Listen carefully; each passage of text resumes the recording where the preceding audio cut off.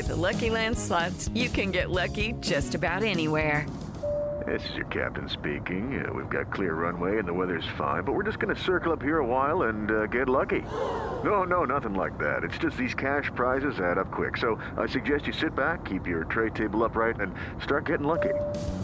Play for free at LuckyLandSlots.com. Are you feeling lucky? No purchase necessary. Void where prohibited by law. 18 plus terms and conditions apply. See website for details.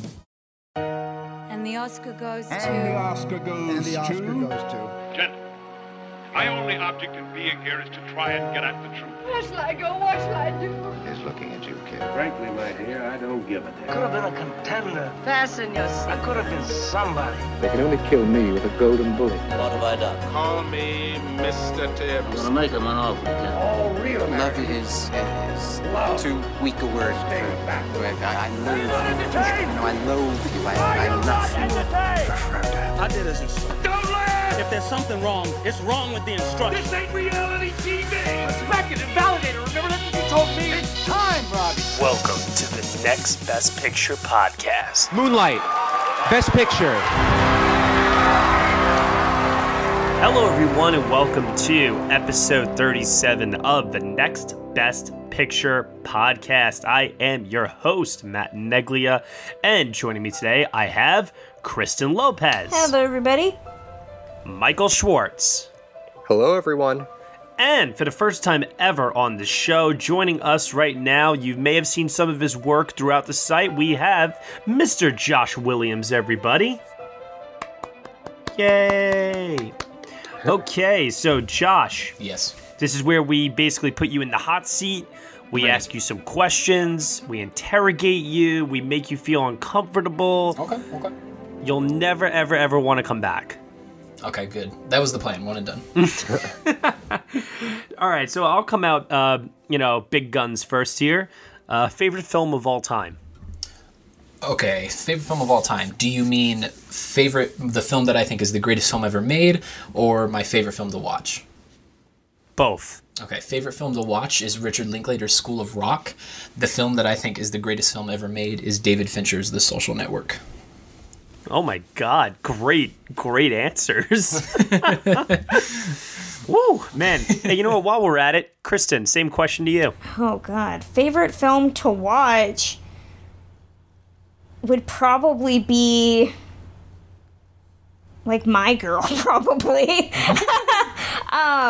Greatest movie ever made is Singing in the Rain. Ooh, all right. I like you even more, Kristen. Mm-hmm. I don't know if I can agree with favorite film being My Girl. That movie's hard to watch. Like I think I've only made it through like once. That movie is pretty much me in a nutshell. Aside from my best friend who is a male is alive. So that movie ruins me. Yeah, I have not been able to successfully get through another viewing of that film in my adult life. 25th anniversary of My Girl in November, so I am excited. And I also feel really old. If it gets a theatrical re-release, I will attempt to watch it again. Oh, if it gets a theatrical re-release, I'm so going. That and Lolita are having like 20-year anniversaries, and I've pretty much told everybody my two favorite movies ever are turning 20 in some form, so excitement. Awesome. How about you, Michael? What do you got? You know what? Kristen sort of stole my thunder there, but it was a good answer on her part. I think, for me, my favorite movie to watch, and what I also consider the greatest of all time, is Singing in the Rain. Right on. Yeah, that's such a good choice. Man, that's such a good film. Oh, you know, it's interesting, too. I spent 2 hours yesterday reorganizing my Blu-ray collection, and I came across Singing in the Rain at one point in there, and amongst the 571 other films that I own. Good God. And yeah, I know. I have like 65 Criterion Collection films. I have like 41 films alone from 2016. Yeah, I have a problem. Congratulations. Yeah, right? Well, that's, like, it's so funny. I always tell my parents all the time because my parents think it's like, why do you do this? Like, why? And I'm like, Mom, Dad, listen. Some people collect shoes, okay? Yeah. I know friends that have tons of shoes, and I don't understand why. I have a library. I ought to pass my collection off to you, Matt, because I'm at the point where I'm just ready to get rid of all of it, and I have so much that I just built up from like when I was in middle school and high school, and now I look at it and I'm like, why did I do this? Let's talk money later. Favorite film to watch from me is the Lord of the Rings movie trilogy. I think it's just perfect. And the greatest film ever made is Apocalypse Now. I still, to this day, have no idea how Francis Ford Coppola, before modern CGI, was able to pull that movie off. It boggles my mind. You had the magic of Storaro on your side. I still need to see that movie. Oh, God, it's incredible. Especially considering the week I've had, I feel like I probably should have seen more Francis Ford Coppola movies. One of my favorite lines from an Oscar opening, it was the year Sophia was nominated for Lost in Translation, and Billy Crystal's doing his opening monologue with the song. And he says, Francis was in the audience, and he says, Francis had such a difficult task getting Brando to do Apocalypse Now, but he finally woke Brando up with 3 magic words, key lime pie. I remember that. That's fine. Oh, that man. always cracks me up. Josh, putting the focus back on you again. Oh, God. Favorite guilty pleasure? Ooh. Favorite guilty pleasure. I'm gonna have to go with The Fault in Our Stars. Oh, nope, we gotta kick him off, because I can't. I fucking hate that movie. It was good to be on the show, guys. I will see you on You did Twitter. say one and done, right? Yeah, one and done. No, that movie is the bane of my existence. Well, Kristen, it's now your turn. I can't wait to see what I groan about right now. What do you got? Showgirls. Get the fuck out of here. Get the fuck out of here. Showgirls is horrible. Showgirls is, oh my gosh, it's all sorts of gaudy what the fuckery. I love that movie. Showgirls is horrible. I own that on Blu-ray. That is, that's one of many guilty pleasures. Oh my God. Showgirls Michael? is so bad. My guilty pleasure, I really like John Huston's Annie. There is nothing wrong with that movie. There is nothing wrong with that movie. Michael, you and I are going to be best buds. No, I saw Annie late in life, which is weird. The version of Annie I only acknowledge is the Rob Marshall version with That's a terrific That's a version, great too. one. And so I hadn't seen the John Huston one, and so I watched it and I couldn't deal with it. It's set in they couldn't get snow, so it's set in the summer, and it irritated me. I like how weird it is. I like that it ends with a helicopter chase. Oh my gosh. that just is so strange to me, and I love it that it comes from the Annie universe. It's awesome. The Annie cinematic universe. There we go. Best guilty pleasure. I'm going with Michael Bay, and I'm picking Armageddon. Yes. That's not a bad movie. What? It really is a bad movie in my it opinion. isn't. That's the best Michael Bay movie out of them all. Oh, I don't know about that, but Michael Bay has some badass movies. Like, people rag on him quite a bit. Yeah. He's got some good movies. Bad Boys 1 and... I argue Bad Boys 1 and 2. I will say this. As a filmmaker, Michael Bay knows what he's doing. Absolutely. But, God almighty, the man can't judge a script to save his life. You don't like Armageddon? Oh, come on. Armageddon. No, I do like Armageddon. That's why it's my favorite guilty pleasure of all time. It's a great movie. I recognize the fact that it's an embarrassing movie to say that you like to certain circles. Michael Bay is one of those directors that I have to actively tamp the bile down because his views of women are a little less than savory. So I'm one of those that watches them with the tacit knowledge that this movie is horrific to women, and yet I cannot turn it off. It's so entertaining. Armageddon is a Criterion. That's right. I think he paid for the privilege. I forgot about that. Yeah. Mind you, it only got the DVD release on Criterion. It never got the Blu-ray re-release, so... Yet. Just goes to show you that somebody was having an off day that day. Yet. Tomorrow they could announce a Blu-ray. You don't know. Oh, God. I'll be so happy if it's Armageddon. The Blu-ray community would be like, oh, that's such a waste of a release that month. I'm going to buy it. I'm going to buy it just for you, Matt. Like, I'll buy it and have it shipped to you. I'm loving this. I'm getting Michael's Blu-ray collection. I'm getting a Criterion release of Armageddon. This is the best podcast ever, guys. Okay, fan question here on Twitter from our very own, actually, Josh Tarpley 7. Josh, you're going to be the first person to answer this question. I'm excited. I know this is going to be a weird question for the group, but I think it's funny. Best movie to watch while getting swole. While getting swole? So, like, while working out? Yeah. Well, I don't watch movies when I work out, but if I did... I know, that's why it's such a weird question. Any of the Rocky movies is a good pick. Ah, there you go. And then let's also go with The Incredible Hulk. Like the Edward Norton one? Let's go with Eric Bana.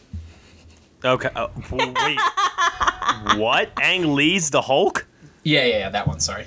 Wow. Hey, that version's not terrible. No, it's pretty bad. Well, it's misguided. That's the word I'll use for it. It's pretty bad, but seeing Eric Bana Hulk out is pretty awesome. So yeah, I'd get pumped and start like lifting. Kristen. I don't work out, so this question is irrelevant to me. But hypothetically now. Well, okay, all right, let me rephrase it. What's a movie that you can get amped to? Like really, really hype while watching it? Oh my god. I don't know, Armageddon. I have no answer. Fuck yeah, there we go. Yeah, there you go. We're just gonna say a Michael Bay movie because I have no good answer for this question. So Pain and Gain, obviously. Actually, I haven't seen Pain and Gain since it went to theaters, which is funny since I have the Blu-ray. Pain and Gain is the jam. It was fun. I remember it being fun. I just haven't watched it since it came out. So I'd actually like to change my answer to Civil War because the airport fight scene, like I get goosebumps every time it comes on. There you go. Schwartz? Okay, so this is going to be a really weird answer. Oh boy, it's all that jazz. No. Hey.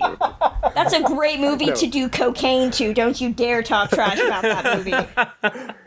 No, so 99% of the time when I'm at the gym, I'm watching Seinfeld. That's it's awesome. Like on every channel. Right, yeah. But if I ever bring my iPad, which I do sometimes and I'm on the treadmill and I just want to watch something, I've actually done this more than once. I watch Blue Jasmine. Oh, with Cate Blanchett, yeah? Yes. Just because that's not because it has anything to do with the workout whatsoever. It's just I love that movie and her performance so much, and I can watch it endlessly on repeat over and over again. Fair enough. So it's like when I'm at the gym and want to just watch something that I don't have to pay 100% attention to, I'll turn that on. She is quite amazing in it, so. I can probably say with certainty, and I know that this is like maybe this is a boring pick, but there is something about Mad Max Fury Road that when I watch it, I am just so into it. It is ridiculous how into it I get. Yeah, it's great. There was one time I was watching it at my house, and I think it was like maybe, I don't know, like the 9th time I'd seen it, and I just like started getting up out of my chair, and I'm just like physically like just, moving and getting into it and swinging around and doing all this crazy shit.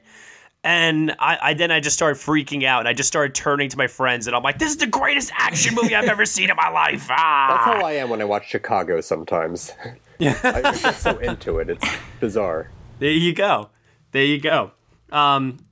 Like I'll equate it to something else that maybe a lot of people have experienced recently. I'm not sure if anybody else experienced this, but everyone here saw Get Out, right? Yeah. Mm-hmm. Did everybody else have like a very physical, very intense reaction to that movie? Like they were shouting at the screen, pretty much. Yeah. There was a lady in my row that was like, she was like clapping as it was going. She's like, "Yay!" It was great. Yeah, I have not seen audience participation like that high for a film in ages. It was insane. I wasn't shouting, but I was definitely squirming. I saw it twice, and even the second time, there was one scene I had to look away from the screen and cover my eyes. It was just too much for me at one point. I get stoked watching that movie, for sure. All right, Josh. Oh, God. Last question. Okay. Do your absolute best to pitch us a movie you think we've never heard of. Okay. Ooh. I actually have I'm looking at the DVD box right now, and I'm going to guarantee nobody's ever seen it. Okay. So, 6 lifelong friends reunite for a wedding, and they spend their time hanging out till the late hours of the evening in Baltimore in, I think, the 60s. All right, so it's not American Wedding. Got it. No. Baltimore in the I 60s. think it's in the 60s. Let me see. It's in Baltimore for sure. Ooh, yeah, so 1959. Jesus. Yeah. I don't know. What the hell is this? The movie's in the 80s. The movie's made in the 80s, but it's set in 1959 Baltimore. Anybody got anything? And no Googling. The only thing I can think of is Hairspray, and that's probably wrong. I think I know what it is. I'm excited. Uh-oh. Can I guess? Yeah. Yeah. Is it Diner? Oh, you motherfucker! Yes, it is. Yes, That's good job. That's so funny. That is fantastic. Diner is a gem among Barry movies. Levinson. Yep. If you haven't seen Diner, you need to see it as soon as possible. All right. I am writing that one down. That's a good one. I like Barry Levinson on certain days, depending on the film. It's the all-star cast. Steve Guttenberg, Daniel Stern, Mickey Rourke, Kevin Bacon, Timothy Daley. It's everybody. That is awesome. That is a great recommendation. I thank you for that. I thank you for that. It's a really good movie. Very kindly. Alrighty, let's move over into our next segment here, which will be News of the Week. First of all, Josh, thank you so much for surviving our little bit of hazing there. And welcome aboard. We're very, very happy to have you. Very glad to be on board. Hey guys, this is JD from the In Session Film Podcast. Every week on our show, you can join my co-host Brendan and I as we review the latest films that's out in theaters. It also inspires us to discuss a top 3 list of some sort, and we have a lot of other fun movie discussions as well. It's always a blast. And we also have a show on Fridays called our Extra Film Podcast. This is a show that gives us the space to talk about the latest indies and art films and other classics that we normally just don't get to talk about on our main show. You can find our podcast on iTunes, Stitcher Radio, SoundCloud, TuneIn Radio, Player FM, and more. In fact, you can just see everything about us, including our social medias at InSessionFilm.com. So join us every week. We'd absolutely love to have you. Alrighty, so first news of the week here. Edge of Tomorrow, the Doug Liman film with Tom Cruise and Emily Blunt, is getting a sequel. Apparently, Emily Blunt is officially signed back on. With Tom Cruise, it's going to become like a scheduling thing, I suppose, as to when they will be able to get him back. But apparently, the story is a sequel, and it's also a prequel because, as most of you know that have seen the film, it deals mostly with time. So that's very interesting. And Doug Liman is really, really, really excited about this film. He said that he would only come back to make a sequel if the story really, really interested him. And he thinks that they found something very perfect here that is going to revolutionize how people watch sequels. The story, or the title rather, is apparently Live, Die, Repeat, and Repeat. That's the worst title I've ever heard. Recently. I agree. Recently. I agree. But I do like the first film quite a bit, actually. So what do we think about this? I mean, I don't know. I'm just surprised that it's happening. Yeah. Because the first one wasn't that big of a hit with the box office. I know critics liked it, but it didn't really find its crowd. I think they think maybe the film has found its crowd maybe on video? Possibly. You know, I saw a funny tweet yesterday. Someone said they should just release the original one again. Yeah, that's what I was going to say, too. Yeah, the original one, I saw it in theaters, and it was completely empty. Nobody else was there. And 2 things came to my mind. One, this is really, really sad that nobody is watching this movie. Out of all the summer blockbuster films that you could possibly watch, nobody's watching this one. Why? And 2, Emily Blunt is badass. Yeah, Emily Blunt's awesome. Like, I was thinking of what she had just come out with Looper, I think, before this, and she was badass in that. And then she has this, and in this movie, she's like full blown gung ho badass. Yeah, so much so that she steals the movie from Tom Cruise. Yeah, she's the highlight of the movie. Definitely. And Tom Cruise, let's give him some credit there. He knows exactly what he's doing. He's playing along and enjoys being killed over and over again. Oh yeah. Tom Cruise has had some stellar releases over the past couple of years. And then some not so stellar ones. Hey, watch it. So we have a Tom Cruise apologist on the show, everybody. I like Tom Cruise movies. What can I say? Yeah, no, I agree. I agree until until The Mummy. That is. Oh, The I Mummy's keep forgetting that exists. I'm on board for The Mummy. I refuse to acknowledge that movie's existence. I'm with Kristen on this. I'm on board. I'm on board for The Mummy. Sign me up. No way. All right. We have some other bit of news here. There was a second trailer for Blade Runner 2049 that released on the internet today. Gorgeous. Absolutely Beautiful. Gorgeous. Stunning. Roger Deakins better win that frickin' Oscar. Yes, he should. That man has been nominated so many times. I'm not going to make any declarations until I see everything else this year, but yeah, it does look pretty stellar, the work he's doing here. That man has been nominated against himself and still lost. Well, how does that happen? Yeah. Vote splitting, apparently. God. And he was robbed of a nomination last year for Hail Caesar. Anyone? Going blank? Uh-oh. I don't know. And Kristen, I think you liked Hail Caesar too. And do you agree? I enjoy Hail Caesar, but I knew it wasn't ever going to get nominated. There's just so many stellar releases last year. There's no way it could have, been up with some of the others. Actually, to tell you the truth, I would take 2015's lineup over 2016 for cinematography any day of the week. You're insane. Oh no, I'm sorry. Carol, The Revenant, Mad Max Fury Road, Sicario. Come on. You're insane. Nah. Last year's nominees were gorgeous. Well, it looks like Roger Deakins is really painting a narrative for himself to win his first Oscar. Another Oscar-less person, though, that might have a narrative, might not. We don't know necessarily. James Newton Howard has now been hired to score Catherine Bigelow's film Detroit. Ooh. Now, Detroit does have some buzz attributed towards it. It could potentially be a player. That August release hurts it a little bit.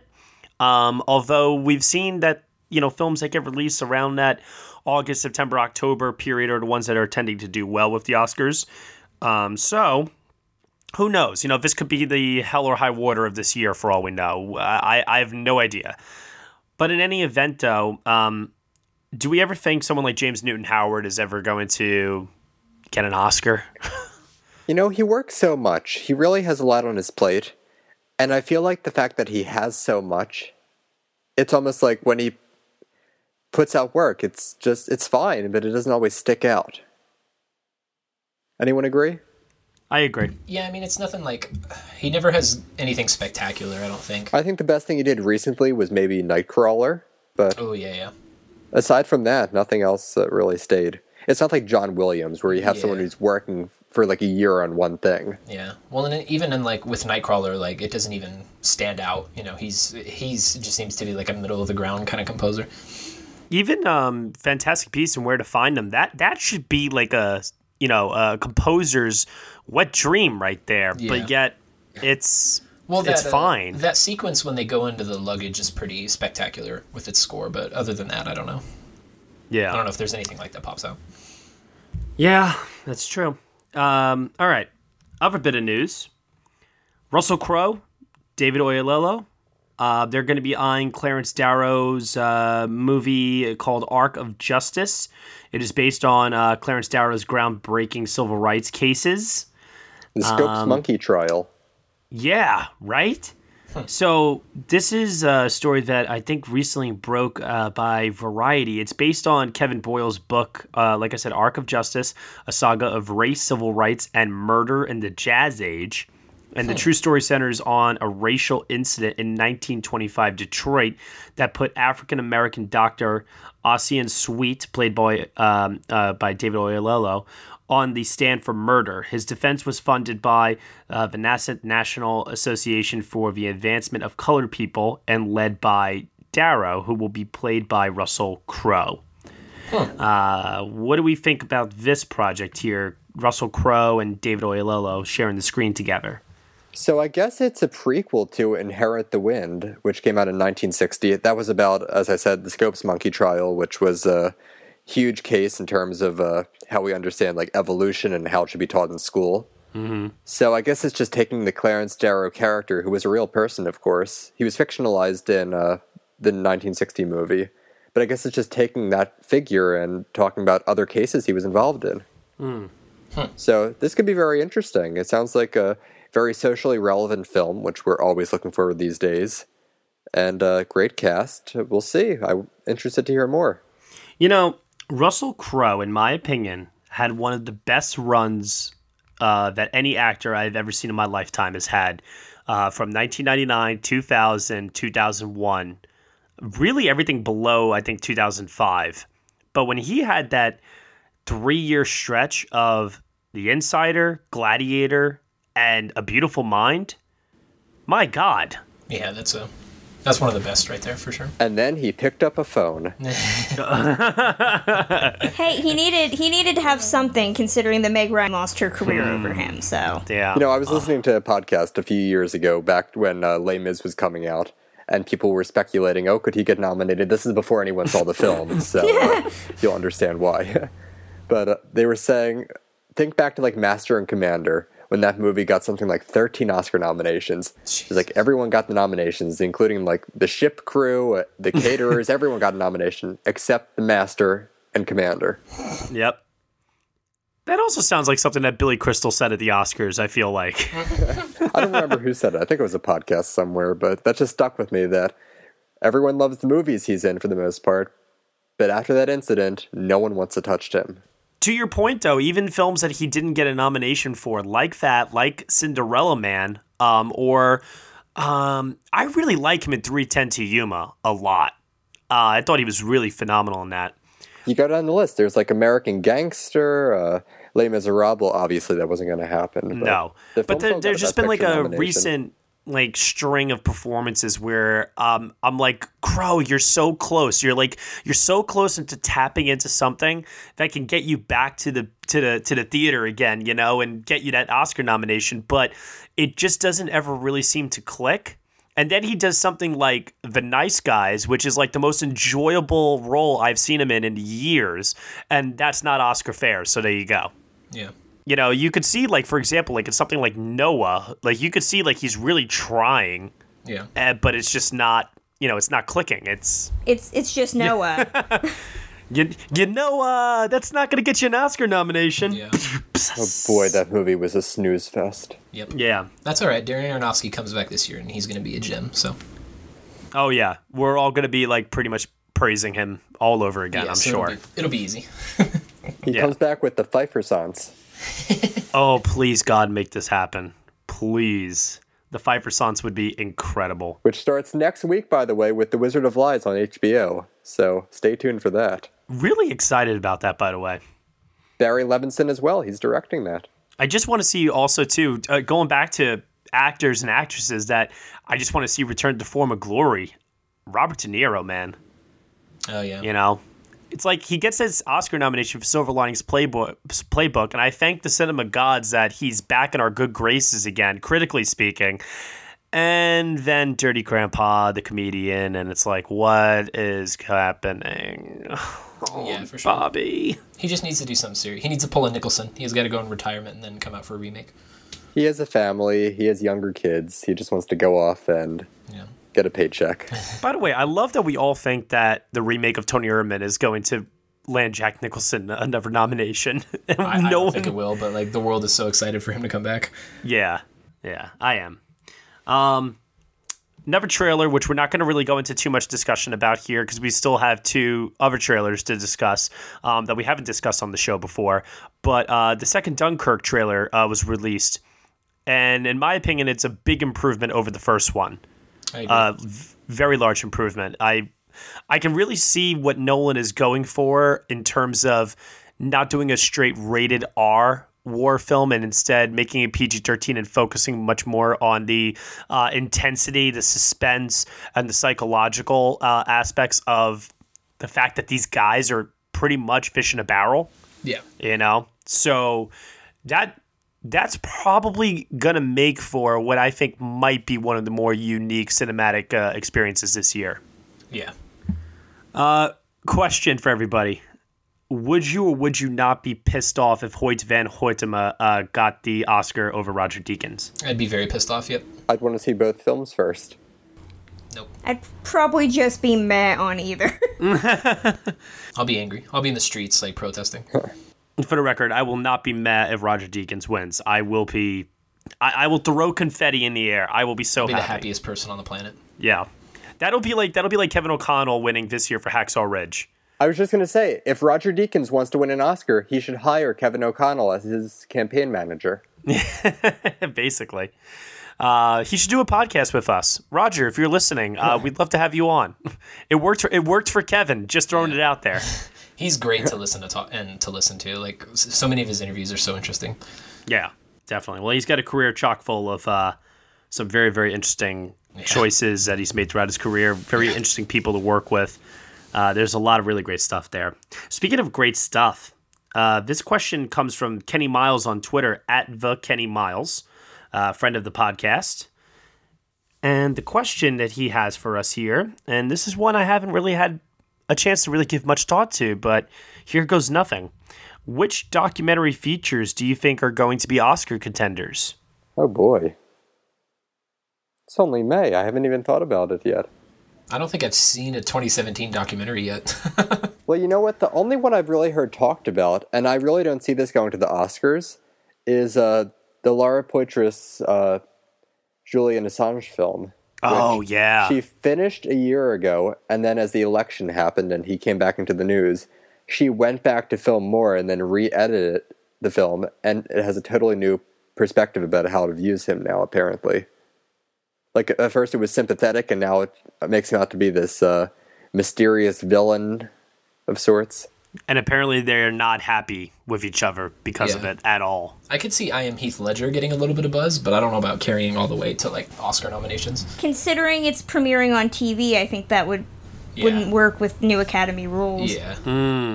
Yes. Yeah, well, for a while we were talking about Five Came Back, but now that's not eligible. Yeah. Yep, that's done. I did see something recently. It was just a trailer. I didn't get a chance to read up on it, but there is this documentary coming about film composers and scoring.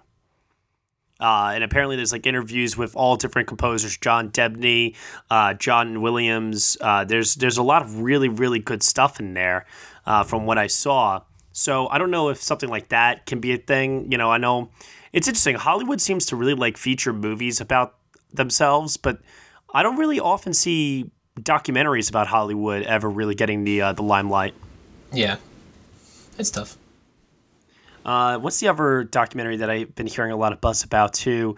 It's about ISIS. God, I can't remember what the heck it's called, but I think it's called just The Rise of ISIS or something like that. And it's made by the guys that did Restrepo. Is that what it was called? That sounds familiar. I don't know. The war documentary. Oh my gosh! Hold on. Now I'm gonna have to. Wasn't Restrepo the one where the director died? After? Yes, that's the one. Mm-hmm. So it's by the same guy who is still alive. That did that. He went on to do this now, apparently. Okay, yes, I did hear about that. I think Ann Thompson was talking about it on her podcast last week. Yeah, what the heck is his name? Sebastian something. I think it's Sebastian Younger or something like that. But he's got this film that apparently is coming out that is supposedly getting a lot of traction right now. It's getting a lot of attention on itself. So I don't know. We'll see. I've heard very good things about this one that just opened called Citizen Jane, about a woman named Jane Jacobs, the visionary activist and writer who fought to preserve urban communities in the face of destructive development projects. Citizen Jane is a timely tale of what can happen when engaged citizens fight the power for the sake of a better world. So, talk about timely. Yeah, jeez. Seriously. That could be something. That just opened, so it's probably in the art house theaters right now. You know what, Josh? Here's a good question to ask you. Okay, I'm ready. What do you think is winning Best Picture? What's gonna win? Yep. Oh, good God. Just based off of personal picks and what the limited amount that I've looked at so far, I think Detroit has a really big shot. You know what? I am in the exact same boat as you. Yeah, I think it's very timely, and it's very got the political message, and Bigelow's won before, so I mean, and even if Bigelow doesn't win, the Academy does love Bigelow, so I mean, right now Detroit seems to be in the lead for me. How about you, Michael? Has your answer to this changed since the last time I asked the question? La La Land. You're still going for that revisionist history, aren't you? You know what? Last time we talked about this, I said The Post, or whatever it's going to be called. Mm-hmm. That really hasn't changed because I haven't seen much development, and I know that has a December release, which hurts it as we've seen lately. Mm-hmm. But yeah, until we learn more, I'm just going to stick with that because it's a relevant movie. Everyone loves the people attached to it. It just screams Oscar bait. God, I hope PTA doesn't fall victim to the Silence and Patterson treatment. Oh, God. I will cry. Kristen? Yes? Has your predicted winner for the Oscars changed I have at all? no predictions yet, so we will hear mine when I actually come up with them. Is The Beguile going to be a Best Picture contender, in your opinion? Or is it going to just be genre fair? I have no faith in the Academy that they're going to recognize something much. like this. Yeah. I hope she gets a couple. You know what? I think that we are getting closer, though, with horror. And I'm not even sure if that's the right way to explain The Beguile, but based upon the marketing, you know what? Maybe horror is not the right word. Maybe let's just go with, like... thriller. Yeah, well... Yeah. The original film is a horror film for men in the 70s. Like, that's how it's perpetuated. So it's Get Out for males of all kinds. Pretty much, yeah, because it came out in 71. Second wave feminism started about 77, and it's essentially Clint Eastwood telling everybody how hot his dick is. I'm not kidding. That's the whole movie. So I mean, the marketing is very much skewed to what I'm assuming the marketing of the original film was. Well, I mean, because when I watch the marketing for this film, I get a very like gothic style. Yeah, and like she talked about how heavily influenced in the Southern Gothic, and I mentioned Faulkner and a couple other writers. So she's definitely into the aesthetics of that kind of melodramatic, deeper meaning to everything. Okay. Well, you know what? I would really, really like to see the day where the Academy biasness towards certain genre affair can totally be just over with. If it's one of the best films of the year, it's one of the best films of the year. And we've kind of seen that make progress over the last couple of years with Mad Max Fury Road, with Arrival last year. Even though this is kind of, those two films are very prestige-y in a way, I would like to see, and I don't think this is going to happen necessarily, but I'll give an example. I'd like to see It Comes at Night, be talked about as a player. Yeah, me too. Well, it's interesting because I've been rewatching Sophia's films for a project, and it's funny that, I think Lost in Translation is the one most people would point out as the film they notice, and that's predominantly the main one that has a male lead. The other ones don't. So I think that says a lot right there, that predominantly, since the Academy is still predominantly male, they're going with what they know. They're going with what they identify with, and that's a shame. It's like when Catherine Bigelow won, everybody thought like a door had been broken down, and it's like, nope, not really. No, Catherine Bigelow makes movies for that men find enjoyable. Exactly. And that's great. I mean, I'm all for women breaking down barriers and being able to make male films that they don't have to be stuck in female genres. But I'm still waiting for my Nora Ephron-esque romantic comedy. You know what I mean? To get in is what I'm kind of waiting for in a way. Speaking of women in cinema, I hope Lynn Ramsey gets some recognition by the end of the year. Like I want Lynn Ramsey to get noticed for sure. Wait! Lynn Ramsey's doing. Which film? Oh, God. It's one at Cannes with Joaquin Phoenix. Yeah, I can't remember the name, but it's with Joaquin Phoenix. Okay, that's right. Yeah, she does We Need to Talk About Kevin and Ratcatcher, and she's fucking amazing. Yes, yeah. Well, I mean, We Need to Talk About Kevin is... Oh, my God, that movie's amazing, incredible. Yeah. Here, let me see. I'll find the name of her next one. I just saw a quote last week posted from Barbara Streisand when she was talking about... it started with her talking about the election and how she thought sexism played a role in it. And then she was talking about how she thinks her films that she directed, how they were viewed by the Academy, and she said she thinks there was some sexism at play there, which I'm sure there was. Oh, definitely. How she didn't get a Best Director nomination while her film got a Best Picture. She should have gotten a Best Director nomination. Absolutely. Lynn Ramsey's next film that's at Cannes is You Were Never Really Here, and it's a war veteran's attempt to save a young girl from a sex trafficking ring goes horribly wrong. Well, that sounds light. It sounds like a Lynn Ramsey thing. You know? Her movies are right. Her movies who are are pretty tough. Who are the leads? It's Joaquin Phoenix. And who else? The woman is. Give me a sec. Say Rooney Mara and I'll die. No, I wish. It's I know I'm going to pronounce her first name wrong, and maybe her whole name, Ekaterina Samsonov. Yep. Oh, my favorite. She's the lead, and then also Alessandro Nivola. Nice. Also in The Wizard of Lies. This is like sponsored by HBO this week. Yeah. It's based off of the novel by Jonathan Ames. All right.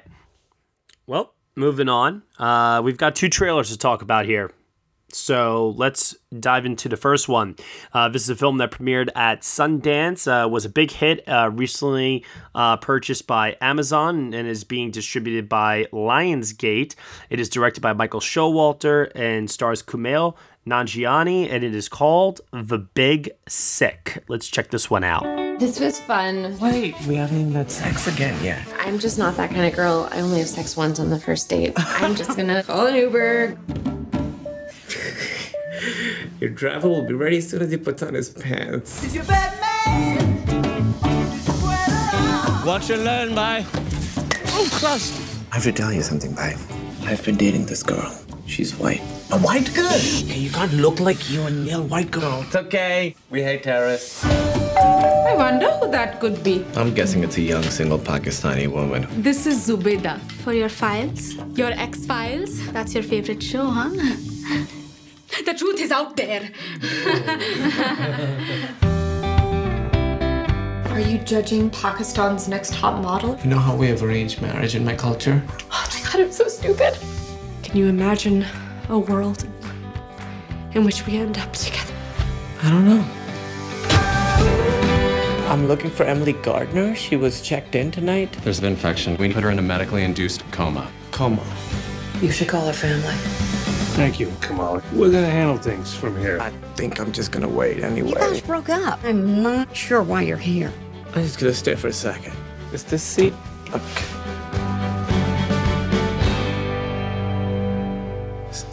Is that lady still looking at me? So, 9/11. I've always wanted to have a conversation with people. You've never talked to people about 9/11? I'm still standing. I'm still. Want to do anything? You got any Paula games? No, I've You never. ever play? You can't rhyme it. You try to find a word that nobody can rhyme. Okay. And then- Stonehenge.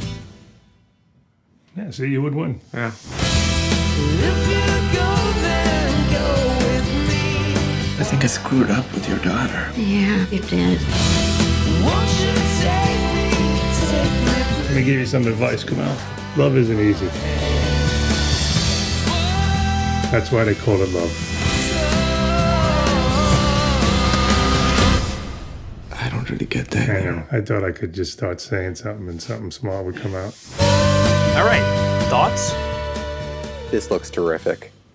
I agree. So great. I actually watched the trailer a couple of times because I found the jokes in the trailer to already have like that deadpan sort of humor that I really, really like in these kinds of films. I just like, for example, that one brief moment like with him and Ray Romano when he's like, I've always wanted to talk to people about 9/11, and he just like, you've always wanted to talk to people about 9/11. Like stuff like that, or just like the thing when they're doing like the rhyming thing about Stonehenge, and like I think Ray Romano just looks hysterical in this movie, Yeah, he and Holly Hunter look very good. Yeah. And I remember a few months ago when we were talking about Sundance, remember we had Eric on the podcast, Matt? Yeah. And he was saying, Holly Hunter was someone we should maybe look for in the awards season. Oh, wouldn't that be something great?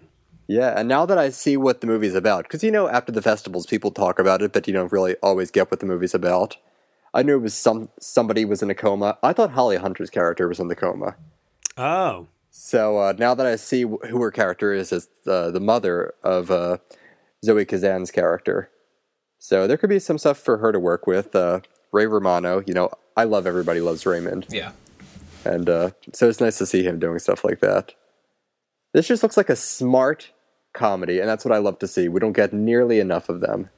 A lot of people were saying out of Sundance that this film could really be the surprise Best Picture nominee of the year, also could contend in something like screenplay. I can say this. The way that this film is being marketed through this trailer is very traditional. Every beat and every moment of this trailer is a way that you've seen hundreds of other movies marketed before. Yeah. But yet there still also seems to be something special about this material. I'm not sure if it's... Maybe it's just it because it comes from the heart, because it is based on Kumail's true story of him and his wife's relationship and their marriage ultimately. I think maybe that's what's making it stand out to me. You know what? Could I make a comparison? Sure. This reminds me a lot of Silver Linings Playbook. Oh, that's not good. In that it's a festival hit. Oh, well, Kristen, we're going to have a problem there because it's one of my favorite movies of the last 5 years. I'm with Kristen. Silver Linings Playbook is awful. And I'm also a little biased because it was filmed down the street from my house, but I also think it's a terrific movie. Aside from that, though, I'm making the comparison in that it's a festival hit, romantic comedy, that has a prestige element attached to it, that it's going to start off small in a limited release and slowly grow by word of mouth. It's going to have a bigger release in the middle of the summer. And people will talk this up. It's going to have the box office, hopefully. And then we'll see where it goes in terms of the awards race. But I think Amazon knows exactly what they're doing here. They had tremendous success with Manchester by the Sea. And I think they're just going to be very careful in marketing this until people start to realize what it is. Yeah, it's got a lot of potential. And I agree with Matt. The marketing is very familiar. Just watching the trailer, it feels like every other romantic comedy I've ever seen before, but it definitely does have a different vibe that it brings to the table. So, I'm excited to see it, and I wouldn't be shocked if it carried all the way to the awards season. It's got a lot of potential, and everybody seems to love it coming out of Sundance. So, why not, right? Definitely Golden Globes, I would think. Definitely also a WGA nomination I could foresee. Yeah, definitely. Mm-hmm. They tend to really go for Apatow Productions, I feel like. Judd Apatow is the executive producer, and, his films, I know some people complain that they tend to be long. This is 2 hours and 5 minutes, so if you like your comedies a little longer than usual, this could be for you. But, as we've seen in movies like Trainwreck and This Is 40, they're very funny movies, but they also have another layer to it that really completes it, in my opinion. Yeah, this looks very, human-oriented, which makes me excited. Yeah, the human comedy. Yeah. Human New York comedy, especially. Yeah. Mm-hmm. I was the only one, I guess, who thought that it totally spoiled things, and if it didn't spoil things, then now that I know that it's based on a true story and they end up together in the end, I'm like, oh, okay, well, then I already know how this goes. Yeah, but that's not why we watch movies, though. Yeah, David Ulrich has an interesting article about that, about how if you can spoil something that's based on a true story. I'm gonna have to read that. I'm always interested in that though, because for example, I always use this. Argo, Lincoln, and Zero Dark 30 all came out the same year, and I knew how all three of them ended, and they all still made my top 10. Yeah. Ooh, only one of those made my top 10. Can I take a guess as to which one? I think it's probably Zero Dark 30. No, it was Argo. Damn it. Oh, the best film of the decade didn't even make your top 10 list that year. Which is Lincoln. Lincoln I thought was boring. Kristen, you're killing me, Kristen. In the right she's not wrong. Lincoln is very boring, but you have to totally be interested in what it's about, or you're not gonna like it. I love Lincoln personally. And this is directed by Michael Showalter, who, outside of Wet Hot American Summer, I haven't liked anything else that he's. You didn't like Hello, My Name Is Doris? Oh, he did do that, didn't he? Yeah. Okay, well, as long as he's not writing, then maybe we'll be okay. Yeah, I am in agreement with that, and he didn't, so I think we'll be all right, because I too had a little bit of an issue with the way that film went. And do we all like Kumail Nanjiani? Oh, I do, definitely. He's very funny, and I love when he hosted the Spirit Awards last year with Kate McKinnon. Oh, yeah. If you haven't seen that video, go to YouTube and watch it. No, he's hilarious. Yeah. And I don't even watch Silicon Valley anymore, but when I did, he was always the standout. Him and, the other guy who I'm blanking on.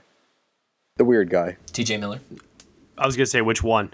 But I know what you're talking about. All right, let's move over to a trailer, which I'm sure we're all probably a little less enthusiastic for. And that is the summer blockbuster film called The Dark Tower, based on Stephen King's book, starring Idris Elba and Matthew McConaughey. Let's check this one out. For thousands of generations, the gunslingers were knights, sworn to protect us from the coming of the dark.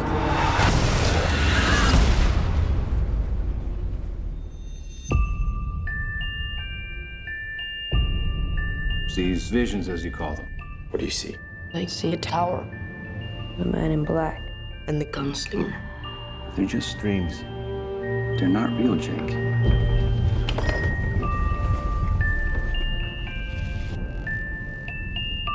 There's another world out there. I know there is.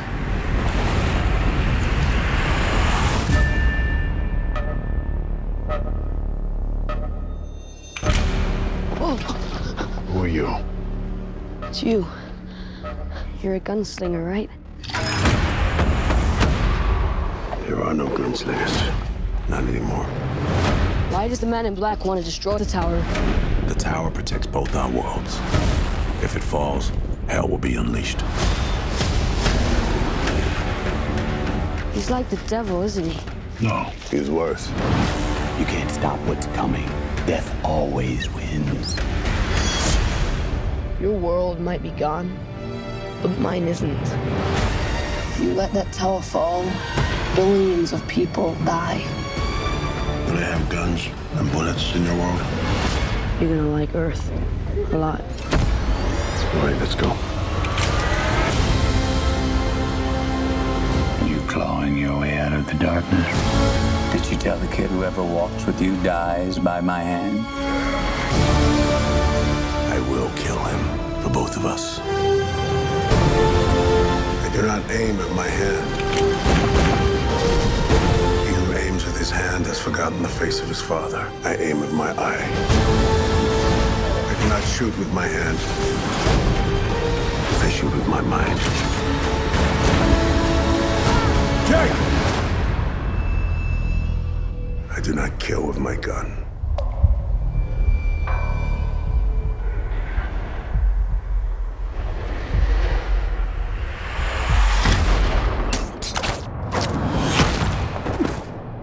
I kill with my heart. Boy, go Vault. Yeah. Considering the hype that was around this is very disappointing. I've never been in so much physical pain watching something. Now, wait, is that because you've read the source material? Yeah, so I've read this. Well, and I understand that you can't, yes, I've read the source material, but I also understand that you cannot perfectly ever recreate a novel into a film, whatever, right? But and not even that, just the trailer is way too long. It doesn't show, people who have no clue what The Dark Tower is about are not going to care about the movie. It doesn't offer enough of a hook for you to want to see it. And then every little bit of action they show of Idris Elba is the same action sequence repeated until the very end. And so I just doesn't get me excited at all. Yeah, I love Idris Elba. I want nothing but the best for him. Same thing for Matthew McConaughey. I just keep getting the sense that the McConaissance is over, and we're back to where we started again, essentially, with him. Yeah. This just looks like every Hollywood blockbuster, like literally every single one. I don't see anything about this that is going to be, exciting. Was there actually a thought that this was going to be good? Was I the only one that... There was a lot of pre-release hype before there was the trailer. People were really excited. Because I thought this had the kiss of death when we saw two words, Akiva Goldsman. Oh my god. Is he writing this? He wrote this, yes. He's one of the 4 writers. That's another problem. They have 4 writers. Yeah, don't get me wrong. Akiva Goldsman's written some guilty pleasures of mine, okay? Because they're awful. But they're, like, really, like, crazy awful that I'm like, oh god, I gotta enjoy this. That's Oscar winner Akiva Goldsman. Yeah, well, Criterion released Armageddon, so not everybody gets it right 100%. But yeah, I've learned that if his name is associated in any way, shape, or form, go in expecting like the bar to be the lowest of the low. Yeah. I'm more scared than I was before we started talking about this now. Now I'm horrified. Maybe it'll be like Winter's Tale, where it's just like, holy shit, what the hell am I watching? I don't know whether this movie is just like knows it's stupid and thus I gotta respect it, or if it really thinks that it's intelligent. He's already responsible for writing one of the worst films I've seen this year in Rings. I just don't know how much worse it can get right now. I really do feel bad for him. His wife passed away very suddenly in 2010, and I think since then, from what I understand, when he did Winter's Tale and some of these other screenplays, he was writing as a way of expressing his grief and things like that. But these projects are just not good. That's a problem. No. So. Winter's Tale is an abomination. Winter's Tale is a movie that I described the plot to my friend, and he told me once, and we laugh about it still, he's like, you just told me the plot of this movie and I want to punch you in the face. So we watched it one day. It was me and him. I'm like, you have to see how weird as shit and bad this movie is. And he got about an hour in, and he looked at me at a certain point and he said, what the hell is this? This is a movie that was greenlit. Like, people read this and they thought this was good. He was flummoxed. By the end of it, his mouth was hanging open. He was traumatized. Yeah, so we have fun. We have fun with that one. That's how I felt last year with Collateral Beauty. Oh, I'm kind of tempted to make my friend sit through. He'll kill me, though, if I make him sit through 2 bad Akiva Goldsman written movies. Oh, no. He did not do Collateral Beauty, but the screenwriter that did. Yeah, I mean, it's I'm not even going to waste a breath talking about that film. Back to The Dark Tower. Meh. That's all I got to say about that. Let's look ahead, though, to the near future. This weekend, we have King Arthur, Legend of the Sword, releasing in theaters, directed by Guy Ritchie and starring Charlie Hunnam. Mm-hmm. And this film is dealing in mostly with folklore, mythology, being translated as a means into the quote-unquote summer blockbuster. And Guy Ritchie is, to a certain extent, kind of dilly-dabbled in this before. I mean, he took Sherlock Holmes and made a blockbuster-esque film out of that, something that a lot of people kind of tilted their head at and was like, hey, you can't really do that. And yet he did, and the film was a big financial success. So Josh is going to be contributing over for us here at Next Best Picture articles that will actually talk about the theme of the week, as it were, which will always pertain to our new release for the weekend. So the theme for this week is mythology within film, and how that has been incorporated, how have you as a audience member responded to it. There have been some very interesting ones and some really, really bad ones. So, Josh, you're the new guy on the show here. When you hear mythology in film, what is a very good film, you think, and what is a really, really shit film, in your opinion? Oh, man. I mean, like you said earlier about how much you praise Lord of the Rings, like, Lord of the Rings is definitely one that comes into everybody's head when we talk about mythology, I think. It definitely has all of the elements of kind of that quote-unquote medieval times and swords and bows and dragons and creatures fighting. So Lord of the Rings probably does it cinematically better than most other films. I'm trying to think of some. I mean, there's a lot of bad mythological movies. I would say the remake of Clash of the Titans is pretty bad. Ooh.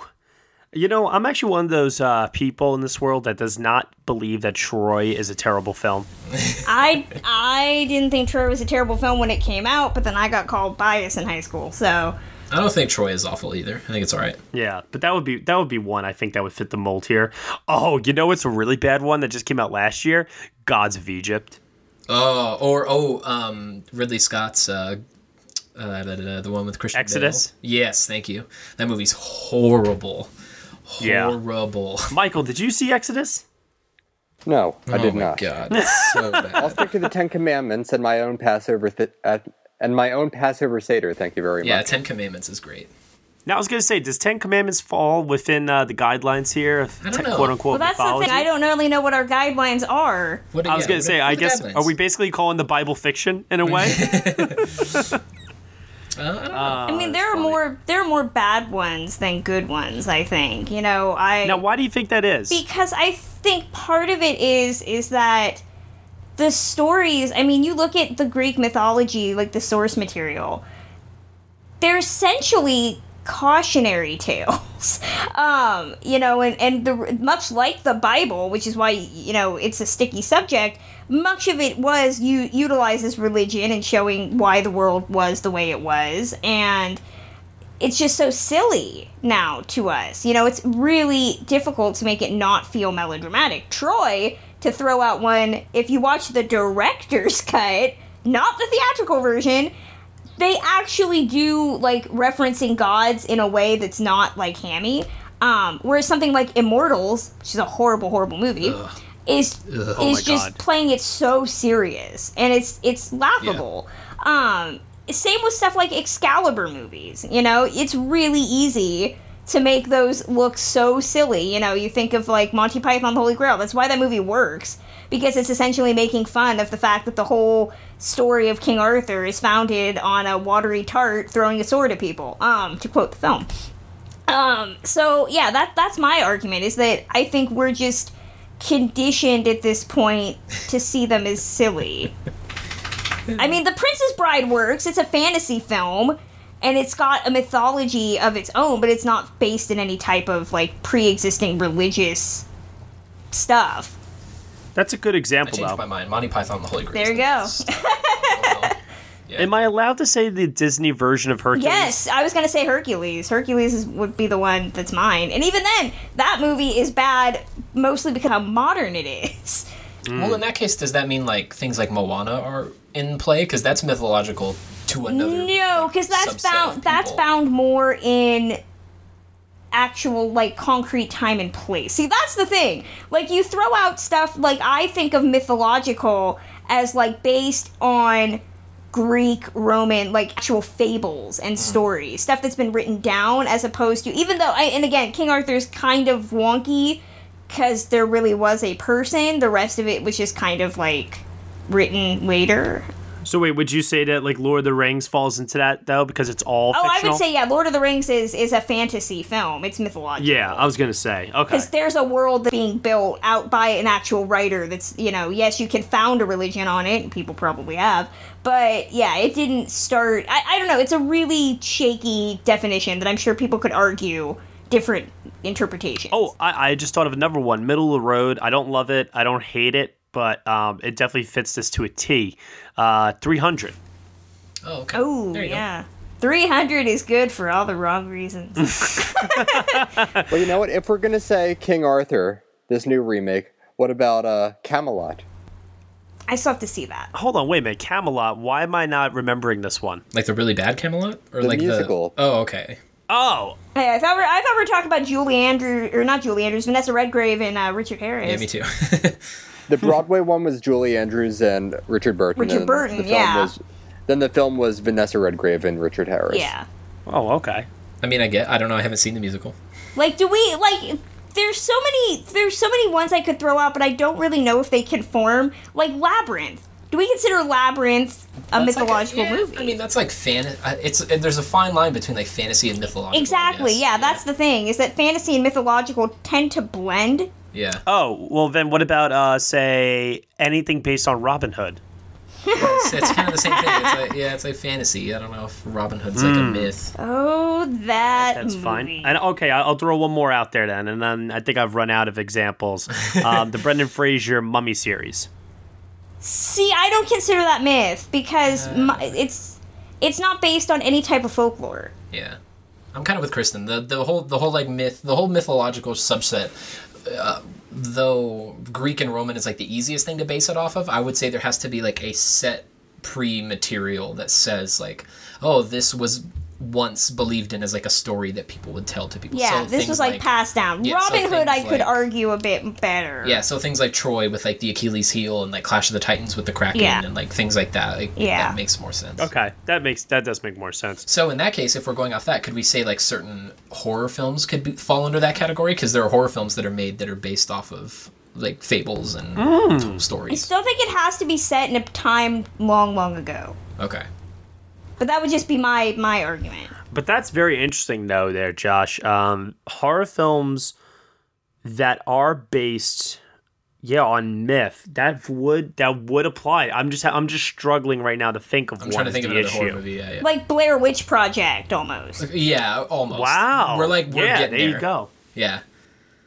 Like there's movie like there's a La Llorona movie, but like I'm sure the movie's horrible, but like something like that, you know what I mean? Oh yeah, definitely. I'm sure there's somebody on the other end listening to this right now that's screaming. They didn't mention whatever. They didn't mention Legend. Throw out Tom Cruise, or what is it? The Last Unicorn. Woody Allen's Mighty Aphrodite. Don't even bring that movie up in front of me. Oh, man. You have a Greek chorus narrating the movie. Doesn't get more mythological than that. Bravo to you, sir. That's bravo. Amazing. That's suggestion of the night. Show's over. And you know what? It truly is over. That's all we have for you this week. Josh, I hope your one and done was a lot of fun. Oh yeah, it was great. Yeah, we're never bringing you back ever. Yes, good. We had too much fun. But before you make your exit from the Next Best Picture podcast, why don't you tell everybody, Josh, where they can find you on the internet?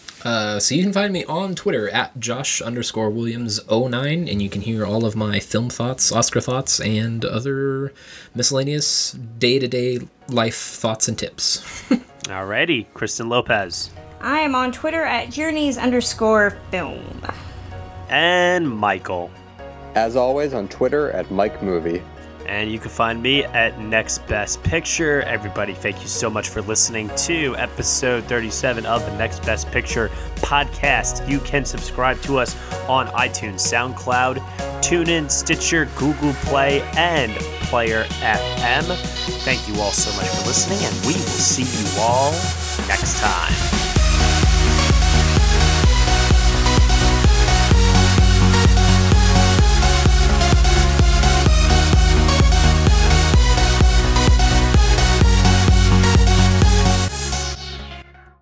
It is Ryan here, and I have a question for you. What do you do when you win? Like, are you a fist pumper, a woo-hooer, a hand clapper, a high-fiver? I kind of like the high-five, but if you want to hone in on those winning moves, check out Chumba Casino. At ChumbaCasino.com, choose from hundreds of social casino-style games for your chance to redeem serious cash prizes. There are new game releases weekly, plus free daily bonuses, so don't wait. Start having the most fun ever at ChumbaCasino.com. No purchase necessary. VGW Group. Void where prohibited by law. See terms and conditions. 18+.